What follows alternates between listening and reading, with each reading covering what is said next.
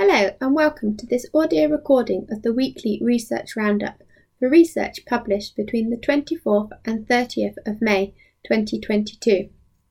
I'm Katrina Pears, the research correspondent for the ME Association. There have been 7 new ME CFS studies and 15 studies on long COVID this week.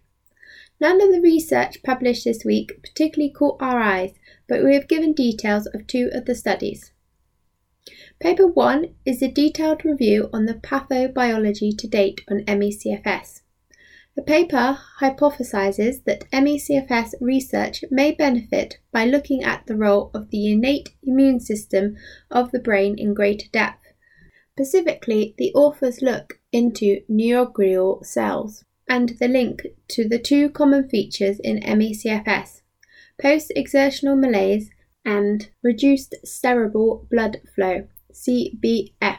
Neuroglial cells are not nerves and do not produce electrical impulses in the brain and nervous system. They perform specific jobs at keeping the brain functioning. Their primary function is to support the neurons. There are a variety of subtypes of these cells. The authors have provided a brief summary of their research, which helps shorten the lengthy reading of the full paper. The authors also provide a very good bite-sized tweet explaining the steps in their review, which is definitely worth a read. It is a great shame that this is yet another review paper with no further biological studies. The evidence presented is limited by the small number of small-scale studies performed in this area, which are rarely followed up with larger trials. Therefore, I hope the researchers use their evidence to conduct trials in this area, especially seeing as they recommend research should be in this area. Paper 3 is a preprint study, so it has not undergone peer review, so the science has not been verified, on the use of cytokine, which are small proteins involved in cell signaling, to diagnose such conditions such as ME/CFS, post-Lyme treatment disease, PTLD, and post-acute COVID-19, PACS.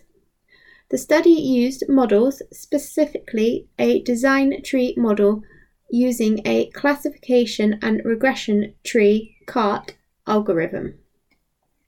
Although the premise of this study is exciting, as there is a huge need to be able to distinguish between these conditions, I do not feel that this research is strong, especially given the one-sentence abstract conclusion, which says proper classification of these inflammatory conditions with very similar symptoms is critical for proper diagnosis and treatment.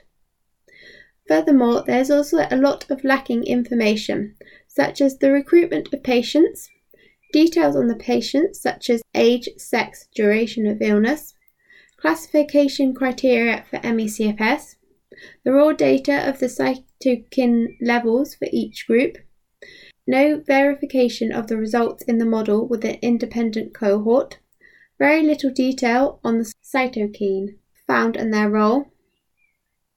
Details are lacking on how these 3 conditions can be characterized. In conclusion, I feel this research needs a lot more investigation to make a strong case for using cytokine to separate between ME/CFS, Lyme and long COVID.